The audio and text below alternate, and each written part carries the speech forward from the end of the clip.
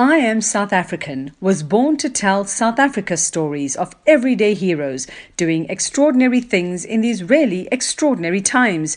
We've been through exceptional times as a country, and in the last 26 years of democracy, we've seen a nation that, no matter its challenges, knows how to rise above and help each other, even when the negatives are stacked against us.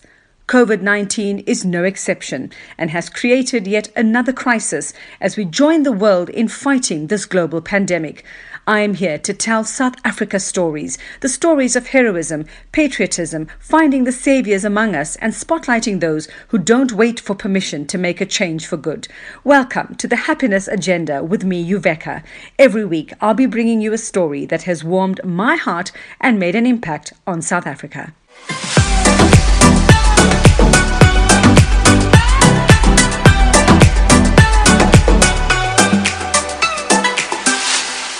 Hello, friends, and thank you for joining us once again on the Happiness Agenda. You know, of late, I have managed to meet such wonderful people that you might not hear of every day, but people who are doing amazing, amazing things out there. And what I've learned over the past couple of weeks is you never know who's in your space. You never know who's next door. You never know who's across the road. And my guest today is somebody I met purely by chance, purely on a community WhatsApp group. This is where I learned about the wonderful, amazing Jill Stacey. Jill's daughter happens to be one of my neighbors, and she put on a group something about a bingo game a couple of weeks ago. And it was a particular organization that was going to be receiving the proceeds of this bingo game. And I said to her, Kimmy, I have never in my life played bingo. And I think this is for somebody, I mean, I know I'm old, but I think this is for much, much older people. And she laughed at me and said, well, you know, it's fine. And I said, I won't play bingo, but I'm going to do a donation for you anyway. Then she started to tell me about her mum. And her mum is Jill Stacey. Let me tell you a little bit about Jill Stacey. She is involved in the field of providing enhancing services for people with an autism spectrum disorder. She's been doing this for about 21 years. And Jill opened the offices of Autism SA, which you might have heard of back in 1995. And she was also the president of the World Autism Organization for 4 years. So why is she so passionate about this? What has driven her? Let's find out from Jill herself. Jill Stacey, thank you so much for your time. Thank you for making time for us. And how are you? I'm very well. Thank you very much. So tell us about this passion. Tell us about this involvement with autism. Where does it come from? My son, I have a 36-year-old son who was diagnosed with autism when he was young. I knew something was wrong with Michael, but 30 odd years ago, nothing was really known about autism in this country. So I was hopping from doctors to doctors.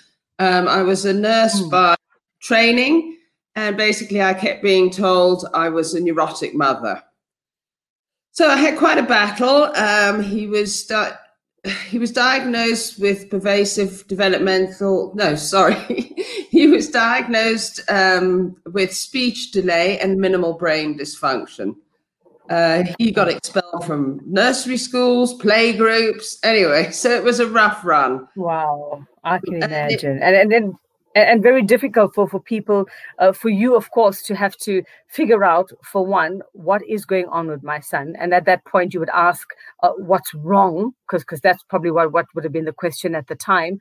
How did you navigate this, Jill? How did you finally get to the point where you figured out what was actually going on with your son?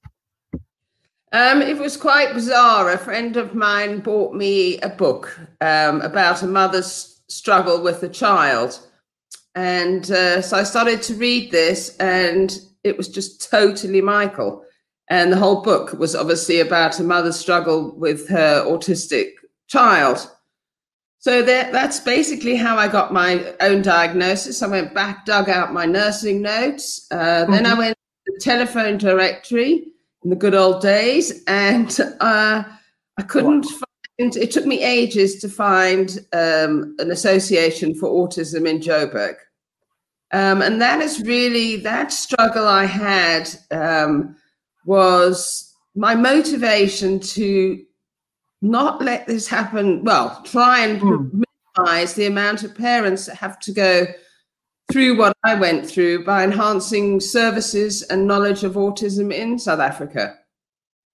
And, and I think even up until now, Jill, there is so much we don't know. There are so many parents who actually don't know where to actually turn to. But just remind us, and I want to come back to everything that it is that you do to support other parents and other families. But how old was your son when you finally figured out what was going on there? He was 5. So which 5 years of this. Not an uncommon age for diagnosis. It should be between 2 or 3.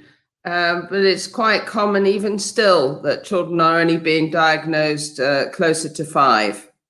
And you spoke of, the struggles in those early years. You mentioned about nursery school and what was going on. And I mean, I have friends, some of whom have 1 or even 2 children who are on the spectrum. And it is very hard. Some, they've had to leave work. Their entire lives have changed. Their entire lives revolve around their kids. What were those first 5 years like for you, Jill? Just give us an idea of what the struggles and the challenges were for you, your son, and your entire family. Well, how long have we got? Okay, I was due to go back to nursing, and obviously I didn't go back. Those first couple of years, like I say, people just thought I was a neurotic mother. It was sadness when we joined play groups and I noticed the developmental delay, or he broke something, or he pushed a child. And this was the stages we didn't know. I think one of my hardest times was, my friends were very supportive. You find out who your friends are and who they aren't. But the hardest part was when the children he'd grown up with the play group, started getting school uniforms, and Michael was nowhere near the chance of school. And when they went to school on their first day, that was horrific. But anyway, and then I had Kim, my beautiful little girl, and obviously the strain on her throughout her whole childhood was phenomenal. And as a parent, you do your best to try and balance the family dynamics, but you can't at the end of the day. And Kim is probably Michael's biggest fan, and I'm so proud of her, because obviously the hell she went through at times, and she's still there for him. And absolutely, I mean, just from interacting with her and seeing how passionate she is, especially, like I said, we literally kind of, although we've been living probably in the same neighborhood for I don't know how long, meet on a community group, and you can see her passion, and even her passion for you, Joe. She's so full of praise for you. I mean, that in itself is such a wonderful endorsement. I mean, that to find kids who can say wonderful things about their parents, and in adulthood, many are in therapy saying my parents did this to me and they messed me up like this or whatever. But your daughter is completely full of praise for you. You've done a great job, obviously. Thank you. So let's talk about how you've used your experience to help other families, other individuals who are dealing with autism or, with autism spectrum disorder. Like we said, you started Autism SA in 1995. You were the national director of that until 2013. You were also president of the World Autism Organization for 4 years. And you're very involved with the Shalom Respite Care Center. And that's where your son has been for 15 years. Yeah, I mean, Shalom unfortunately, there are very few services for adults with autism. I mean, obviously there is a severe lack in schooling, but equally for adults with autism. And I have to be honest, most care centers, they hear the word autism and they put the phone down, because they are complex, difficult adults. So Shalom, they took Michael in. Wendy Mackey, who was the founder of Shalom, she knew that she was taking a risk. He obviously went on probation. And they kept going. They stuck by his side until he settled there. And he is so happy there. He has a lot of people around him. They certainly know him. He's been there long enough. Then sort of typical Jill, the minute she goes somewhere, she wants to be on a committee to keep her ear to the ground. How we can help. So I've been on the committee since he went in at, I think it's actually getting close to 20 years. Chairman has been fantastic. He was chair for sort of 30 years, I think it was. And obviously he asked me to take over last year. And you have to do it. It's, your son's in the center. Yeah. So Jill, what's it all about? I mean, what is it that we actually, or you actually find yourself and those on these committees and in the organizations that you started, what is your aim? What is your goal? What are you actually out there doing for these individuals and families? I think with Autism South Africa, it was to increase knowledge amongst the general public, the educators, the medical fraternity, because the parents were being told they were bad parents or whatever. I mean, there were so many totally incorrect stigmas out there. So I think that was our biggest work, and I think still with Autism South Africa, is to enhance public knowledge and to upskill educators in all different types of schools. Because you can have, obviously, there are quite a few autism-specific schools. Well, not quite a few, but there are schools specifically for children with autism. But to prevent parents having to move, break up a family unit, we focused a lot on upskilling special needs staff in schools in different parts of the country. We went to some weird and wonderful places to enhance the educational opportunities in the deeper rural areas or peri-urban. And I think that, to me, is the most important in this country specifically. Yeah. And how are we faring, Jill? I mean, we know that this comes with a lot of stigma. It comes from ignorance as well.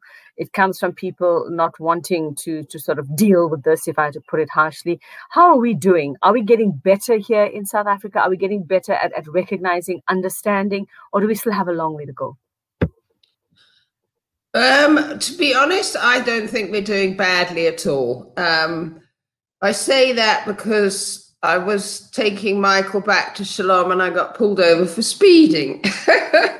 Oh, wow. And Michael was getting all agitated in the car, and the police officer said to me, "What's wrong with him?" I said, "He has autism." And she knew what I meant. Oh.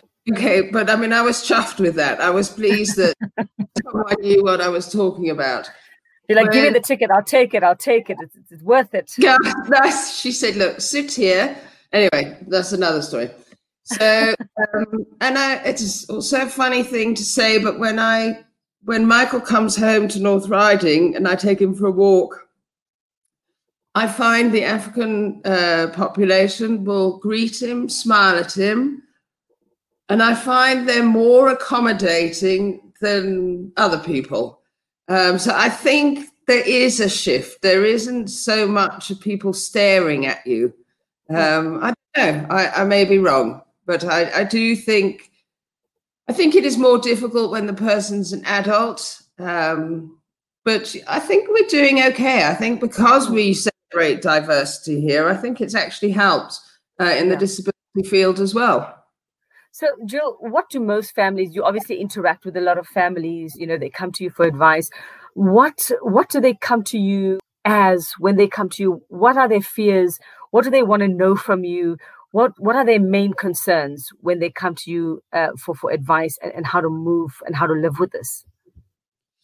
I would say, because I'm not directly linked with Autism South Africa anymore, yes, I'm involved with the World Autism Organization, but parents come to me as parent to parent.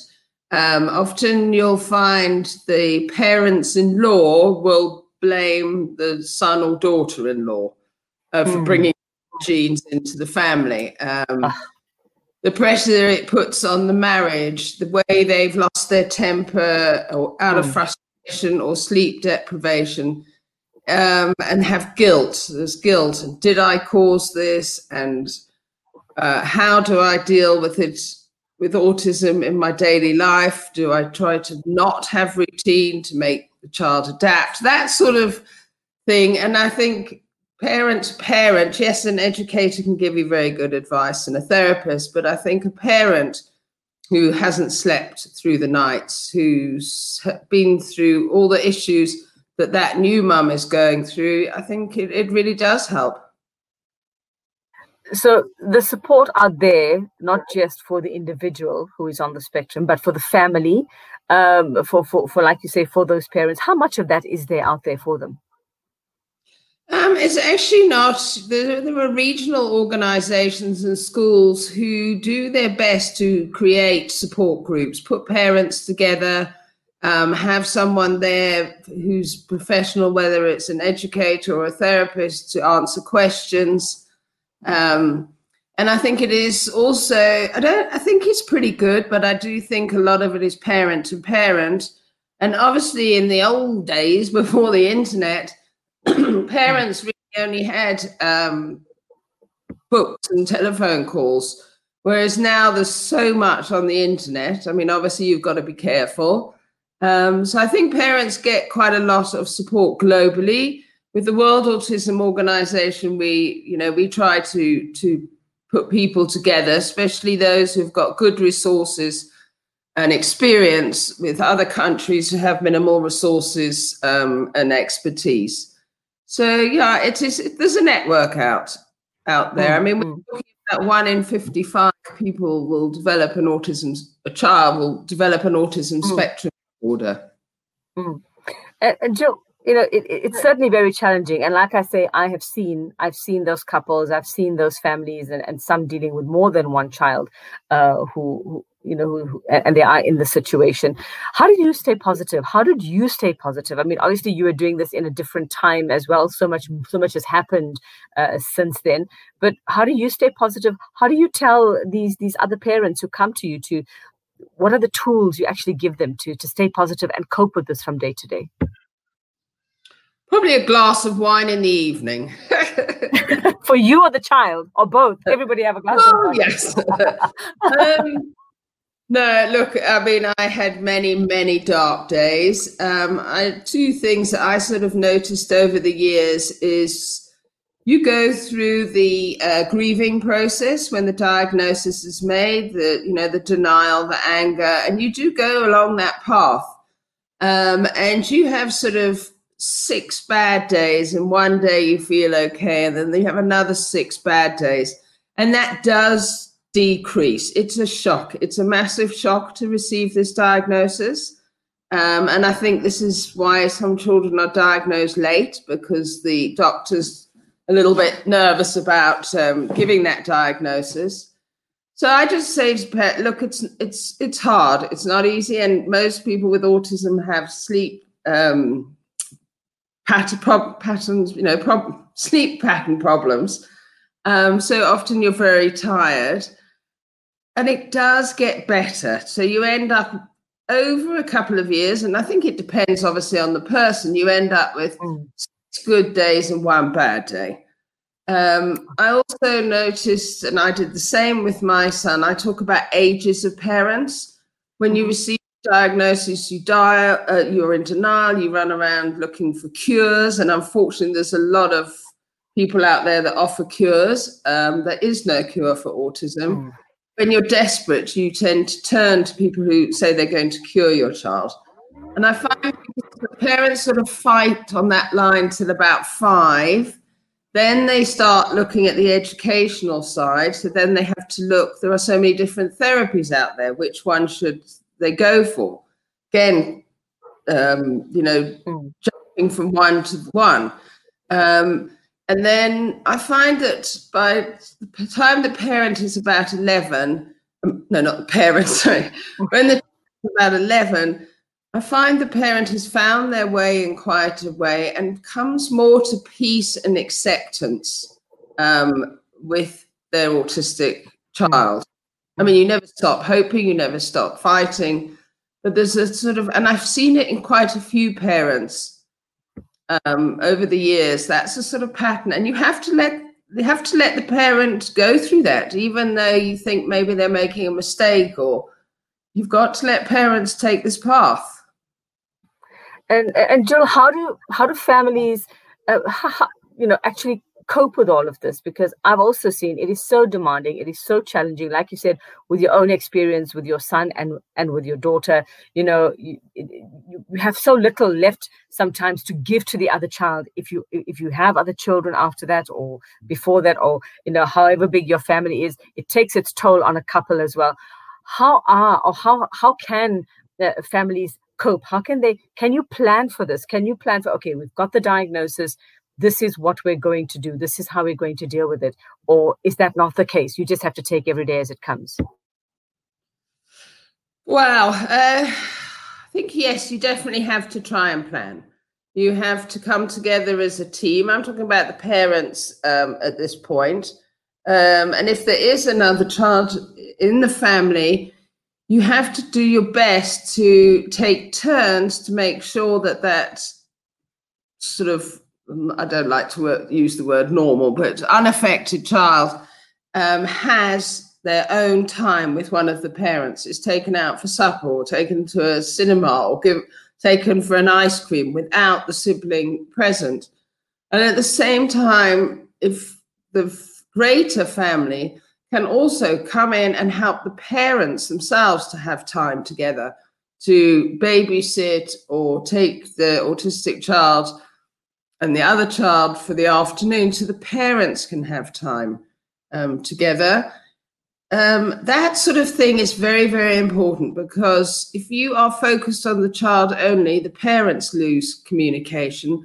There is, unfortunately, a very high divorce rate in families with an autistic child because the strain is phenomenal. And also, you have a person who's more higher functioning on the spectrum, you often get denial, and I'm afraid to say, but chiefly from the fathers, that there's nothing wrong with the child. And that's also bumpy in the beginning, because often the mother accepts a diagnosis before the father. Not in every case. Why is that though, Jill? I don't know if I'm speaking out of line, but I think a man can't believe that he could have produced a child with needs. I don't know how to put it tactfully. But it obviously is something that you've noticed as a pattern. The perfect child that you see in the movies. Yeah. Okay. Well, look, I suppose with more education and as we learn more, and like you say, you know, they get older, it does become a little bit easier. But Jill, did you ever have those moments where you said, I can't do this. I don't want to do this anymore? Yes. Yes, you do. You do. And one of them, I lashed out verbally at both children. And sadly, that event has stuck in Kim's mind. She understands it, but it is not my fault. And I have had guilt. And I think all parents have, even parents, I think, without special needs. But yes, with special needs, you are pushed to a point that you just think, I can't. I can't. But, you know, you have to, so you do. And that's when you really need someone to step in and let you breathe and have a good cry. And that's the other thing. I mean, Michael, he is on the lower side of the spectrum, but I remember bursting into tears in front of him, and he packed up laughing. And what it was the autistic person is very visual, and to him, my face went this strange shape and water started pouring out of it, which is like one of those you buy that you expect children to laugh at. But jeepers, that was hard. But once I realized why he packed up laughing, because my funny face was spraying out of it, it was better. But at the time, that was a bit rough. I would imagine. I mean, really, and I'm sure there were many more things, obviously, that you learned over the years to recognize that the rest of us would never recognize in a million years. But how did you talk yourself out of those moments, Jill, where you felt at your lowest and you felt that you couldn't do this, but this is your child? That's exactly it. This is my child. I can't change him. This is my life. This is my challenge. This is my child. And I love him to bits. I love the smell of Michael. I don't know why. you know that this is your child. You have to protect them. And I just, even though there were times I really was quite murderous and you love this child and you just need that. You need someone behind you then, even if it's for 10, 15 minutes to let you breathe. I used to find that was a bit like a Coke bottle. Michael would keep pushing my buttons and I'd get a bit more frustrated each day and then blow and lose my temper. And then I'd look into his eyes and break my heart. And then we'd start at the bottom of the Coke bottle again. So I think it's when you can feel your Coke bottle getting to sort of 3/4. You just say to someone, please, I need to go and have my nails done. I need to go out for a glass of wine, something to have normal breathing time. So, Jewel, just to wrap up for us, for those who don't have those people, for those who might find themselves alone, for maybe a single parent who is dealing with all of this, or a couple who's just had the diagnosis and don't know how to navigate this, just guide us as to where they can get proper, credible information and the right kind of support. Autism South Africa, they have offices in Braamfontein. They have regional, there are regional bodies around the country. So I would suggest people Google and they look for Autism South Africa, and from there you can obviously speak to people from Autism South Africa. You can find out what training, what support groups, and where else there are contact numbers for support groups. But I would start at the Autism South Africa webpage. Well, Jill, thank you so much for your time, and I wish you and your family all the best. And you certainly are a wonderful example of, just not giving up and keeping on. Is that how they say it? And and I think just your strength, which I can hear in your voice and through your actions as well, I think you're definitely such a role model and wonderful example for anybody else who's not only going through this, but any other struggle, especially that involves a child, that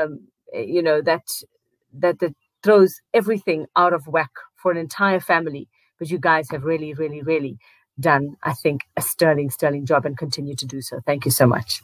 Thank you.